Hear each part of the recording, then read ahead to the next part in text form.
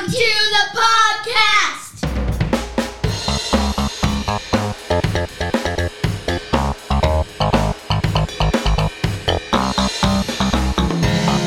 I'm John Brandian, professional comedian for more than 30 years. And I'm Amanda McKinney, John's daughter for more than 30 years. Our family believes laughing is a learned behavior, and we want to teach you how we do it. So welcome to the kitchen table of the comedian next door.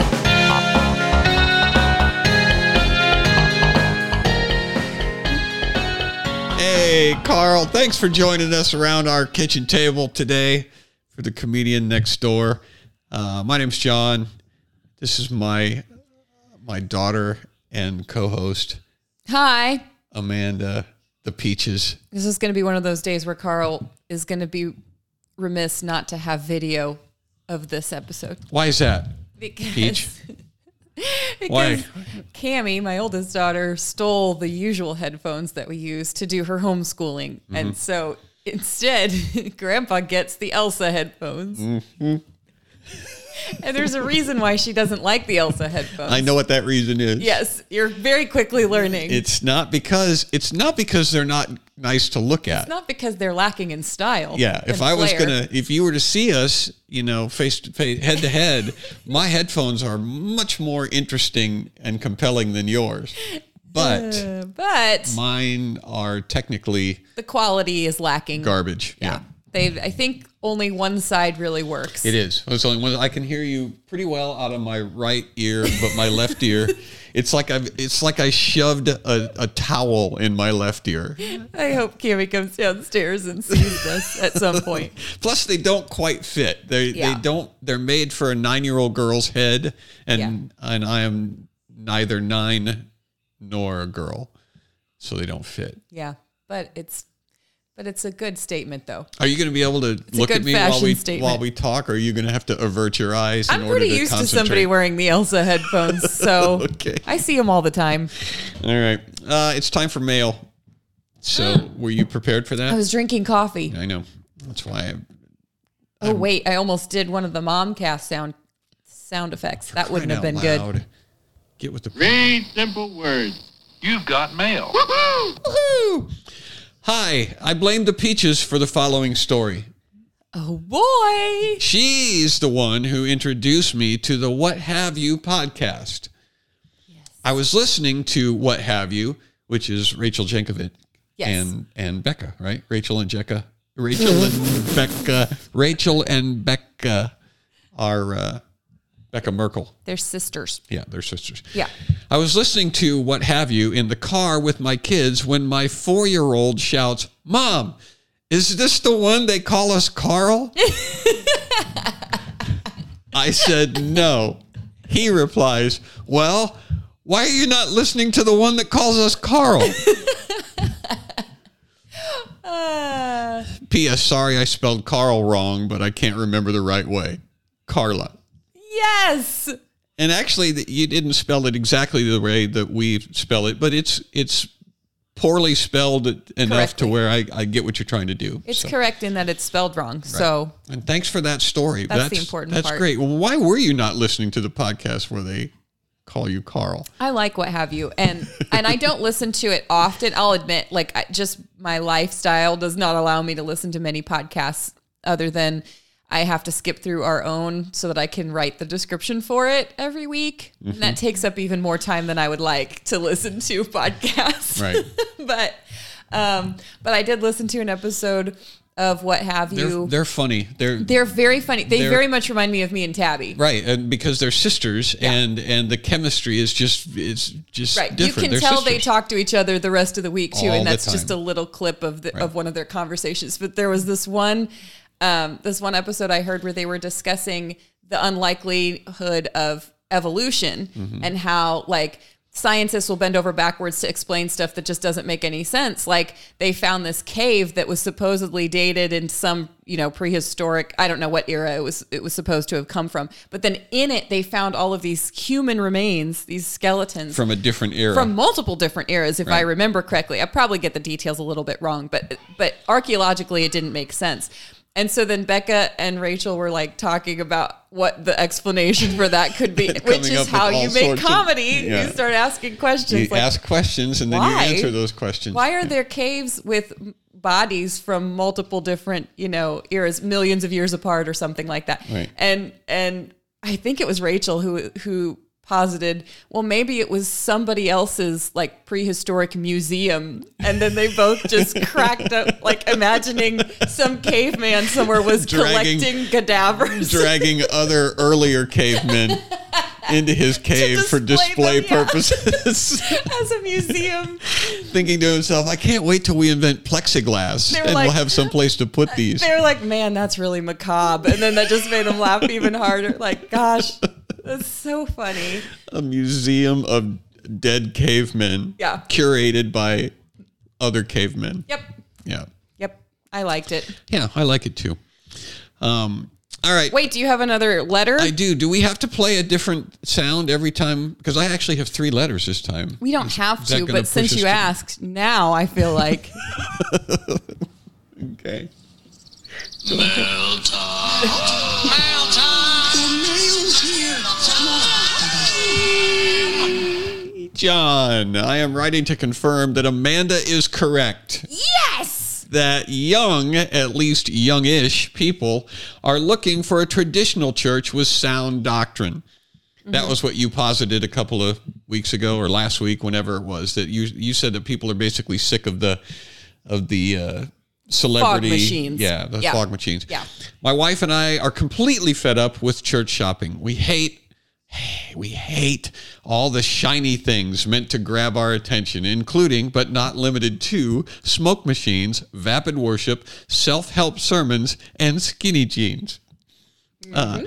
That type of church was largely what my upbringing consisted of. Thanks be to God for leading me to something better for me and my family. I am so thankful to the Lord for bringing me to Reformed theology using a very long bout with doubt. Bout with Doubt. That's a great name for a band. I did. I actually had to read that a couple times. Bout with Doubt. Yeah. This led me to get my family going to church, and I wanted that small but strong local church. Apparently, they are hard to find, so we had to expand our definition of local and now drive 35 plus minutes to get to church.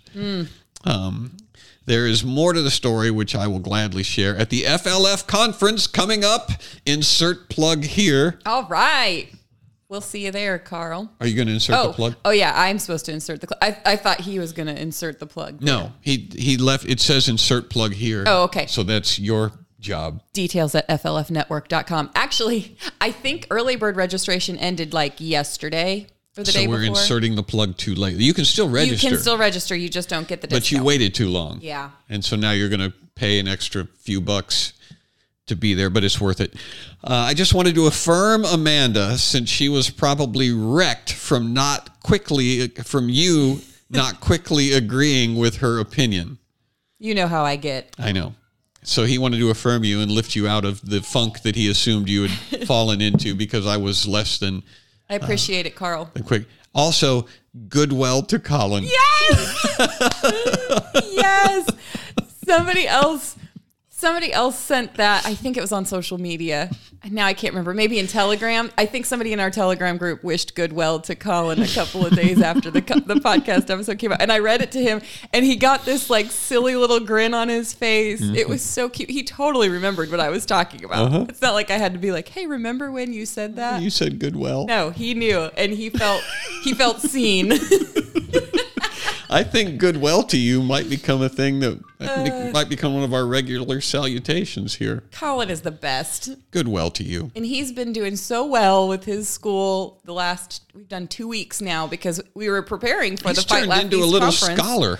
Yeah, we knew we were going to have to take a couple of breaks this fall, a lot more breaks than usual. So we started way early, and he's just been real champion about it.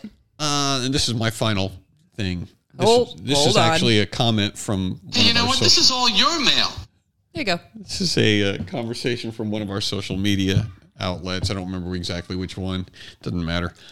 But I posted something about some other topic. I don't even remember what it was, but I was getting some criticism, and typical for a lot of people who will troll you. They're not really on topic. They're not really engaging with what the topic is. They're basically just trying to make personal insults. Yeah. And one of my favorite insults is, you, John Branyan, as a Christian or as a comedian, are just not funny. And especially when it comes from people who I know have probably never seen my act. Yeah, but that got blown off the internet, though. That whole conversation. Did it? Yeah, because wasn't that underneath the one on the Purple for Parents Yeah. group? Yeah, that was it. And we somehow got blocked from that group. Yeah, and still are. I think Facebook is up doing something funky. It's doing some funky business, funny business. Funny, I meant to say funky. monkey business and funny business, and it came out funky business. That works. Yeah, it was about Purple for Parents. Yep. And so here's the comment. If you could record the crickets from your stand-up sets, I think it might help ease years of insomnia for generations to come. Did you see that comment? I saw it before it got blown off the internet. And so I responded, I mean, you're obviously an amateur, so let me help you out. Crickets are the most generic insult you can throw at a comedian. The second weakest insult is, quote, cure for insomnia. You'll need to dig deeper and find something specific to me that will cause emotional damage. It needs to be something that I'm sensitive about. It should be personal. My best friends are comedians who are expert insulters, so the bar is set very high.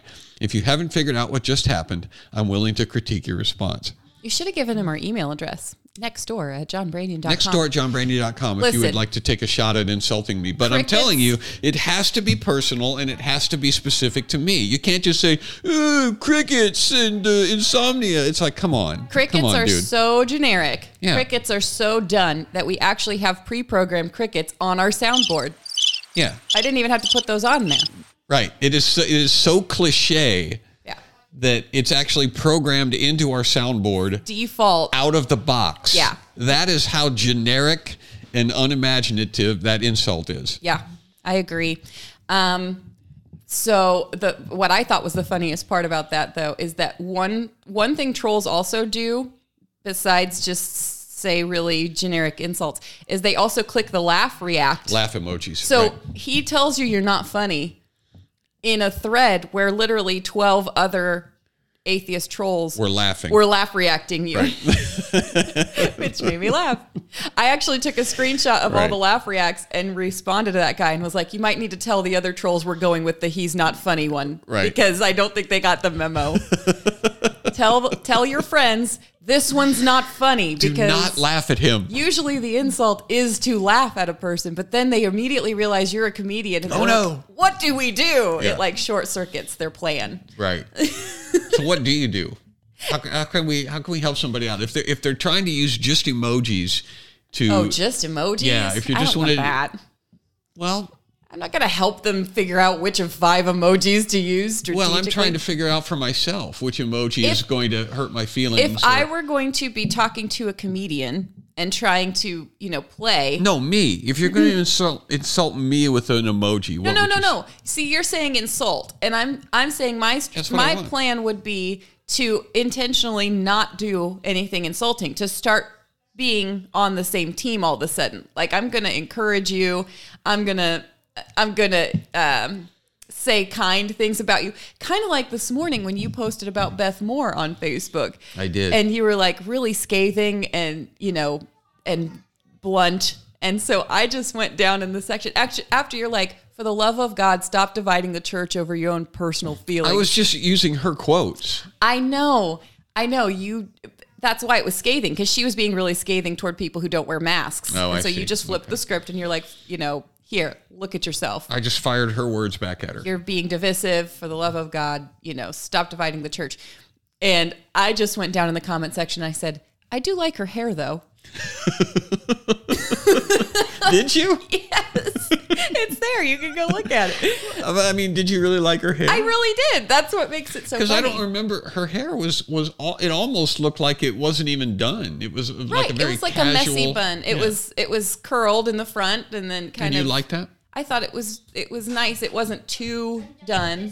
Oh, look, there's Cammie with the headphones. I can't. What do you think of these headphones? Come over here, Kimmy. Talk in this purple mic and give one word to describe Grandpa wearing the Elsa describe headphones. Grandpa's Elsa headphones. Pretty. Of all the words she could have said, I'm actually happy with that one. I might have gone with pathetic. And see, that's the thing. That's desperate. the difference between your jaded adultism and her genuinely sympathetic and beautiful childish perspective. He didn't want to take the My headphones 10-year-old away from grandmother says pretty. Grandmother? Or granddaughter. I don't have a 10-year-old grandmother.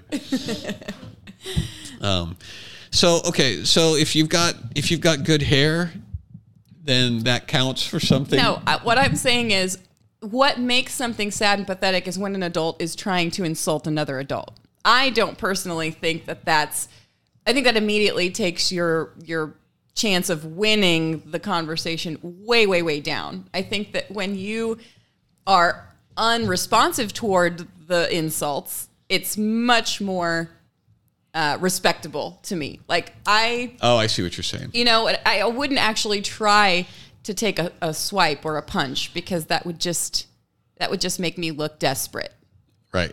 So, and the harder you swing, the sadder the whole thing becomes. So should I have done that rather than the response that I wrote? Should I have made some sort of a compliment about? Yeah, I'll be honest. I was not necessarily impressed with that exchange. The whole thing was about a teacher who's in our area who is now identifying as mixed. Oh, I thought we were still talking about Beth Moore.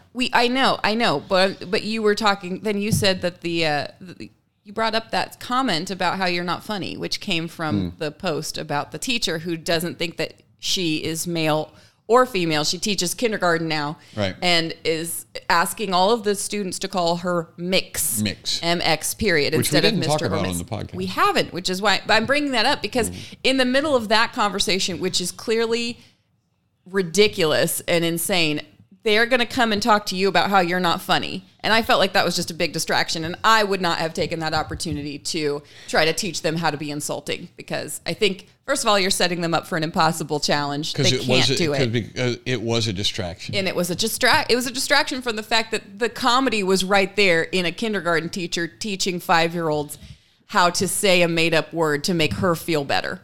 Like mix, whatever. Right. Call me Mix Jones, Mix Smith. It's stupid. It was Mix Cange. That's what I probably would have said. Yeah, it was Mix Cange. I probably would have said, you're right. Listen, I know that you're trying to distract from the comedy that's taking place here in the comment thread with a woman teaching children to call her Mix, but it's not going to work. I'm still laughing about that, or whatever. All right. That's fair. But I'm willing to let Carl weigh in. Carl, you can email us at nextdoor@johnbradian.com and tell us how you would try to handle that situation. All that Carl's going to do is write in and talk about how he agrees with you. That's why I'm inviting him to email. That's all Carl ever does. Just wanted to write and let you know that Peaches is absolutely correct. I'm not stupid. I know where my allies are. Go ahead and write in again, Carl, and tell me that I'm right. I welcome all emails when I know full well they're going to be positive. About me. Help me pile on my dad. All right, what now? Well, I have a article that I was going to talk about last week.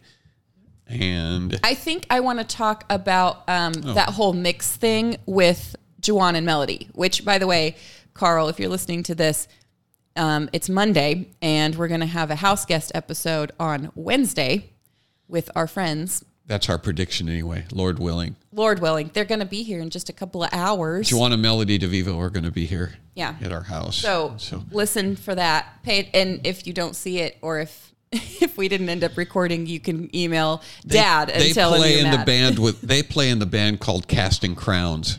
Maybe you've heard of it. Yeah. So I'm plugging that because, hopefully it works out. And then you can go and listen to that conversation, which is going to come out on Wednesday. And we can talk about education because they homeschool their kids. I homeschool my kids. And this situation with the kindergarten teacher literally happened like 40 minutes away from where we live here. So Okay, so this is going to take a few minutes to kind of unpack, and so I want to hit the highlights as best I can because it was a super long article. But the gist of it is, it was written by a person who is a comedian that is not a Christian. All right, so this was written from a perspective that is not a Christian perspective, and that's the reason I thought it was worth mentioning. It's written about a comedian named Shanti Marastika or something like that. And the article starts out by saying, if you've never heard of Shanti Marastika, basically, you're not alone. Nobody else has either. But apparently this person is a trans or LGBTQ or bi or so, identifies as some sort of... That makes a difference. Identifies as some being... Hand me that water, please. Who is a different... Thank you. They identify as gender fluid or something or other. I'm not sure. I get confused when people fall into that category because I'm never sure exactly what I'm supposed to call them. But anyway, this person was also a comedian up in Canada and did a show with the author of this article, which was in Quillette. And this guy has apparently been doing some trans jokes, or he has a couple of trans jokes in his set that are very innocuous. They're not slamming transgender people. It's basically, hey, it's funny if transgender people do this sort of whatever. He said he's been doing the jokes for a long time. Again, not a Christian person, but he's been doing the jokes for a long time, never had any problem with them. He's on the bill with this Shanti Marastika, who basically wrote him up and was offended by his, aggressive, oppressive, anti-trans material. Mm-hmm. And according to the guy, that's kind of this person's claim to fame. They've become a stand-up comedian, quote unquote, who nobody has ever heard of. They don't have a following. They don't have, you go to look for this person on social media and whatever. Nobody's heard of this person. And yet they use their quote unquote platform to basically get other comics canceled because of their whatever. And so from the article, it says, Billin, that's the guy's name, I forget his first name, but Billin received private messages expressing support, including from members of the queer community in Winnipeg, which is Marastika's hometown, telling him that this kind of behavior was typical of Marastika and that he had done nothing wrong. In public, however, the silence was deafening. According to Billin, none of his fellow comedians stood up to defend his character. It was the cowardice of his friends and colleagues that hurt most, he later told me. There are lessons here that go well beyond comedy. While the vast majority of my readers, even the Canadian ones, have never heard of Marastika or Rossum, that was another comedian that they mentioned, or the rest of her clique, the examples I discussed herein show how, in the current milieu, tiny groups of ideological enforcers can poison an entire artistic subculture, despite these enforcers' lack of any real commercial success or name recognition among the general public. Right. And I think I think there's something important being said here, again, by a person who's not a Christian person. Right. This is not a person claiming religious persecution or whatever. This is a guy who, for all intents and purposes, doesn't have any moral high ground with the person that he is talking with. You've got two pagans basically going to war with each other. Right. And he's the one pointing out, he's like saying, this person who is basically nobody in the comedy culture can poison the entire culture. Right. Can poison the entire art by without even having any support. She's not even rallying any troops. She's just going on record as saying she was offended. And she is actually a male, right? I don't know. If she is calling herself Shanti now, I'm pretty sure that she started out a he. Probably. That's my guess. But yeah, that's what we call victim culture. Mm-hmm. There's power in just identifying as a victim. And actually, one of the things that my sister-in-law Marla is pushing back against this week is mothers. These are just straight white mothers on Instagram in most cases, who are now trying to create a culture of rules about what you can and can't ask other mothers. Never ask when they're going to have kids. Never ask if they're trying to have kids. Never, ever, ever ask that question. And Marla's like, there's never a time where it's appropriate to ask another person if they're going to have children. And the woman was like, no, never. And so Marla's like, okay. What about meatloaf? Can you ever ask another person if they're going to have meatloaf? That was Marla's point. She was like, vegans? Why do you get to decide what we can and can't ask? Doesn't the person who's being asked have some responsibility to just not be offended by simple questions? I would say the person bears all of the responsibility to not be offended. But not in this culture. It's just accepted. It has just been decided that the person who is telling the jokes is always the guilty party. The person who is asking the questions is always the guilty party. And you can go out on Instagram or on any other social media platform and just declare, hey, that person over there broke my arbitrary rules. And if you identify as a victim because it somehow damaged your psyche when that happened, then yeah, you'll get a bunch of power. And this person that Marla was talking to was a nobody also. But somehow they're managing to get some traction on social media, creating these memes where they just declare, don't ever ask a woman if she's expecting children or if she wants to have children. Just don't. Just don't, because I said. This guy says, it's not the Maristikas that I'm really concerned about here, but rather the larger pattern that they represent. That was a 3-year-old child going through the dining room. It sounded like somebody just rolled a cinder block across the floor. He skipped through, but my favorite part was when he looked over at you and grinned like, oh, look, I just did a thing that made you react to me. And then out he went. I'm not concerned about Maristika. I'm really concerned. I'm concerned about the larger pattern that they represent and which may be observed all over the arts world, an artificially constructed, publicly funded hierarchy presided over by a small group of ideologically homogeneous gatekeepers, completely divorced from questions of merit or popular taste. This is a world in which Louis C.K. is a, quote, bad comedian despite his enormous following because he did bad things, while pre-exile Maristika was a good comedian despite not being funny. Right. By the way, it's homogenous, isn't it? I always say homogeneous. Okay, well, anyway. Yeah, that's why so many young people are now identifying as LGBT, by the way. It's crazy. Like in high schools and even in middle schools, it's like 1 in 4 kids, 25% would say that they are gender nonconforming or they're bisexual or they're something. They'll just pick one and they'll identify as part of the LGBT community because they know about this hierarchy. Right. They know instinctively it's powerful. And it makes them a good person. Right. By default, they're good people, regardless of how they behave, regardless of their talent, regardless of any sort of public display or contribution to the welfare of our culture or other people.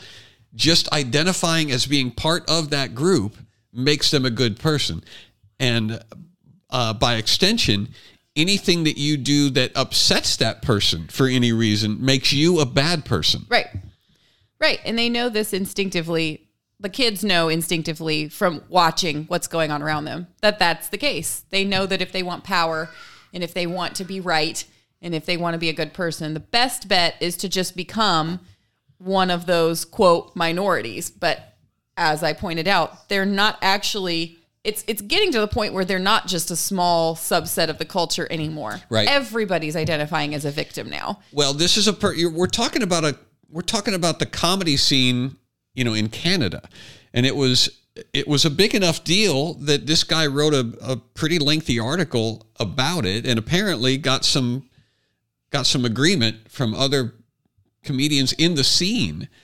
And if you're talking about poisoning a scene, this has ripple effects that are, that are far-reaching, because if you've got people in the open mic scene, obscure backroom comedy rooms where comedy is born, and they're afraid to speak about particular topics or in front of, or for fear of offending certain of these ideological gatekeepers, that's going to affect the whole industry. Right.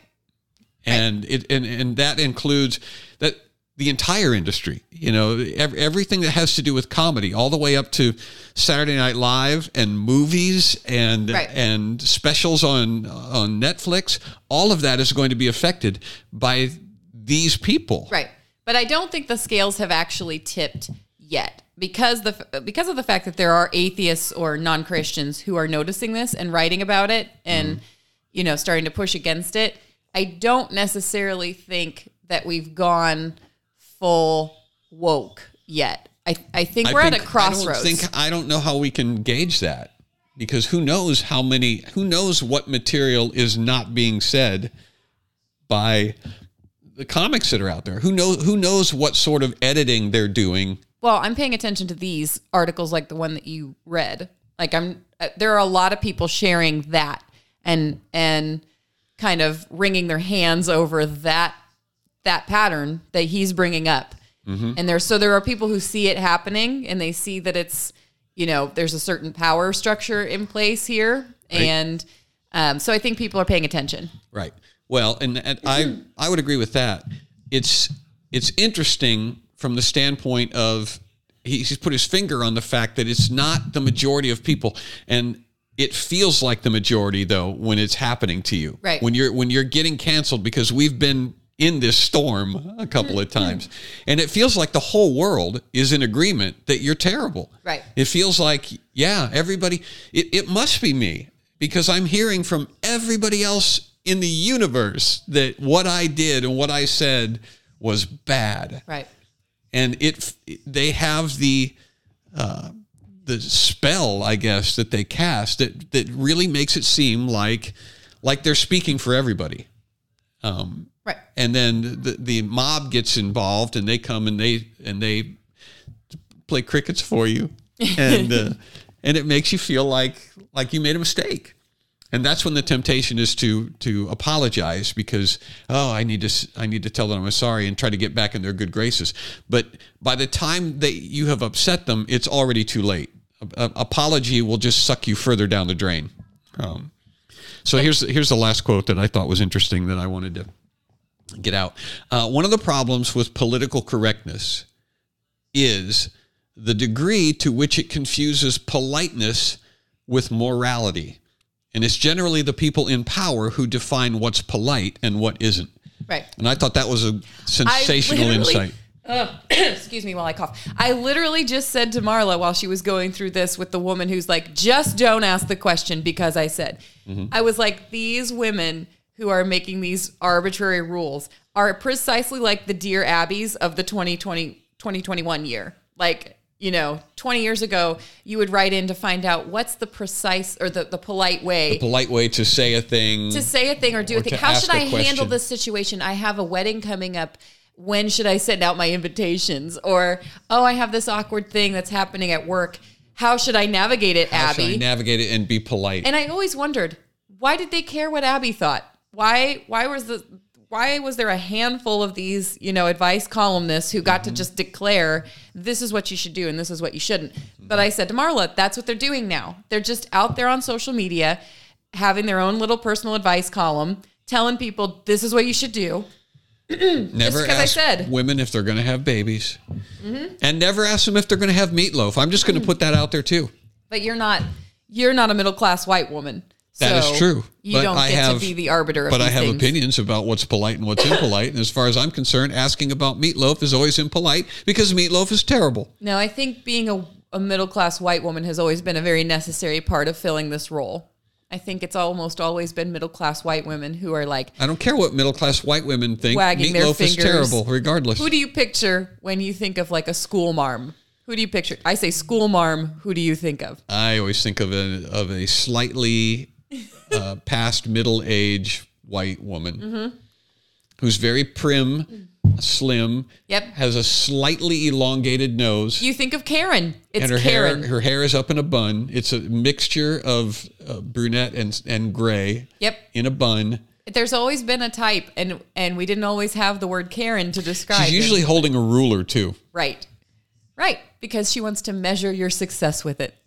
Well, she's going to smack you in the forehead with it. If you don't measure up, yes. Yeah, so that's what I'm saying. Like, for some reason, we've always had this, like... By the way, did you watch that video that I sent you from the Blues Brothers? That scene from the Blues Brothers where Yes, that's not relevant. That's your comedy brain skipping around to... Oh, it's so great. They go to the nun, and she's just whacking them with the ruler.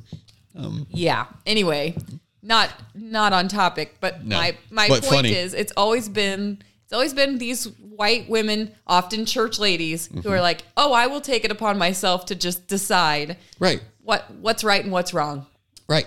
But equating politeness with morality, I think he's spot on. That's what they've always done. On that the more polite you are, then the more correct you are. And that's the reason that when they talk, they always have, they have a very now gentle, syrupy sort of sweetness about them, because that is perceived as polite, and then Right. and then it's moral. And so to be impolite is by default makes you an immoral person. Right. It's the mean girls saying, "Love ya," while they're gossiping about each other behind their backs. Right. But yes, it's well documented. But now that it's exposed, is it going to make any difference? That's what I said. I think that it will make a difference. I think the fact that people are talking about it means that we're actually not as bad off as we could be. We're all standing at a crossroads. And then you've got articles like that one calling it out. And so I think people are aware. They're not just, we haven't gone full woke, and people are paying attention. That's So what I'm should saying. I write to this guy and tell him that I appreciated the article? Yeah, Okay. you should. I'll do that. And maybe he'll come on the podcast. Okay, You think he will? probably not. But hey, I've got another thing to read too. Were you just saying that because it was polite? It was a nice transition into Maybe something. he'll come in the pocket. into You think he something will? completely Probably different. not. Yeah. Okay, Just so blowing sunshine up my skirt. I sent this to you the other day, and it's about the Feast of St. Lawrence, which was apparently 3 days ago. Yes. Happy Feast of St. Lawrence, Deacon and Martyr. That's the full name, because Catholics love to name things really long titles. Happy Feast of St. Lawrence, Deacon and Martyr. Deacon and Martyr.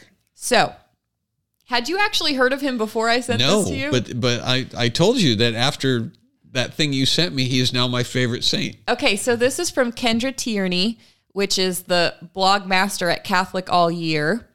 And I first found her because she's got Catholic all year. she's got like 10 kids or something like that. I sometimes confuse my Catholic blog mistresses. So She has 10 kids all year too. she has a lot of kids. They're all hers biologically. And I can't remember if it's 9 or 10, but that I started following It doesn't her. matter. After you get past 7, She has some there's really no reason great to even advice. keep counting. She has great advice about like getting kids to sleep, sleep training kids, and then weaning them. And so I always send her stuff to my friends. Wean's a word that always makes me laugh too. That's what it's like to try to have a conversation. He's trying to have workshops to teach more people to do this. To Can't go help it. from You can always turn my mic down. here's You've got what we're the talking control. about over here. Rather than Let's just go, griping about it, why don't you do something? let's go to left field. Why and don't you be proactive and shut my mic off? let's talk about the word wean for a second, because we're not If really you keep saying it, it's just going to get worse now. we're not really trying to wrap this up in the next 5 minutes. Just go on. Just finish. So Wean. I always send her articles to moms when they're like, how do I get my baby to sleep without crying? It's like, you don't. You just let them cry. Like, that's what you have to do. And she is really good for the advice because she's got a bunch of kids and people can't be like, well, what does she know? She doesn't sound very polite. But she also is a Catholic, so most of her blog is dedicated to helping people recognize all the great many feasts that they have throughout the year. So here's what she says about St. Lawrence. There is a point to this. I know there is. He was born in the 3rd century in Spain, traveled to Rome, and was named the youngest of the city's 7 deacons. And during the persecution of Christians, he was ordered by the Roman Emperor Valerian, the local prefect. He was ordered by the Roman Emperor Valerian, the local prefect, if he would turn over the treasures of the church. Right. Oh, to spare his life. Sorry. That's where I missed it. Right. So they were going to kill him unless he turned over whatever was in the church. The treasures, coffers, yeah. The treasure. So he would spare his life if he turned over the treasures. Lawrence spent 3 days entrusting church heirlooms to the community, so he's hiding them, and then presented a group of widows and orphans and the poor to the prefect as the true treasures of the church. Right. Okay, so that was a little thumb you know. Yeah, in it the was nose. like, oh, sure, Come on, here's our real treasures, all of these beloved widows and orphans. right. And the prefect was so angry that rather than behead Lawrence as He he didn't had, think that was beautiful? rather than behead Lawrence as he had the other Christians, he had a large gridiron prepared with red hot coals beneath it. So Lawrence, in the midst of his physical agony just before his death, cheerfully declared, "You'd better turn me over. I'm done on this side." That is a person who has mastered Yeah. the use of comedy. So this is true. This is not a joke. He is now the patron saint of cooks for the fact that he was cooked. And he is the patron saint of comedians comedy, yeah. for the excellent sense of humor he displayed about the whole ordeal. Oh, there's something funny about making him the patron saint of cooks, Right, and because he himself was cooked. Right, and I think they figured that he would appreciate that. He probably would. He wouldn't have been offended by becoming the patron saint of cooks. The patron saint of pan-fried steak. As awful as that is, we have talked about that on this podcast, and we'll continue to talk about that. That is the essence. The reason God created comedy was because he knew that they were going to put Lawrence on a griddle. Right. And he was going to need some way to respond to that was going to glorify God. And so that's what comedy does. It was kind of a joke, not a joke, but it was sort of a bitter irony when he presented the widows and the orphans to the prefect, too. There was an element of his humor there. Him being the patron saint of comedy, or of comedians, is appropriate. Yeah. I agree with the Catholic Church in that denunciation. Yeah, we're not Catholic, but I do appreciate this. Is it denunciation or pronunciation in their proclamation?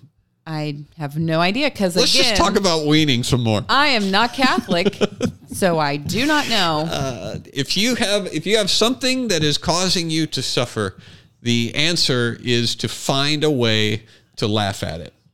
And I can't imagine being on top of a griddle and having my mind work that way. But it must have been from God. I mean, it must have been God that gave him that line.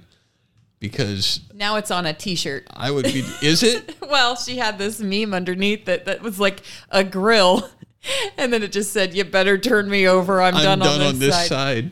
Tag St. Lawrence of Rome. Yeah, that actually would be a good phrase. I may adopt that phrase. You know, when you're having a particularly hard day, when you think you're really going through some stuff, and you can just look to heaven and say, "You should turn me over, Lord, because I'm done on this side." Right.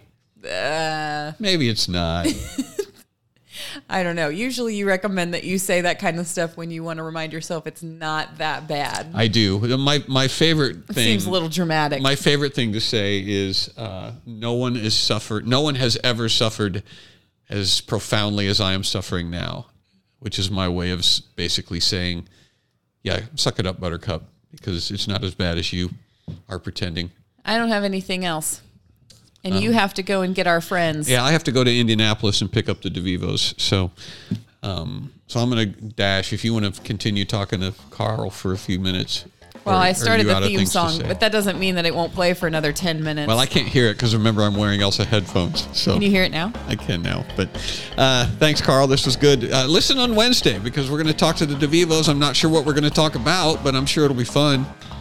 And also go to the Fight Laugh Feast conference. But you're probably going to put that in the pre-recorded announcement, aren't you? It's on the pre-recorded announcement. But you can email us at nextdoor@johnbranding.com. Nextdoor@johnbranding.com. And also turn me over. I'm done on this side.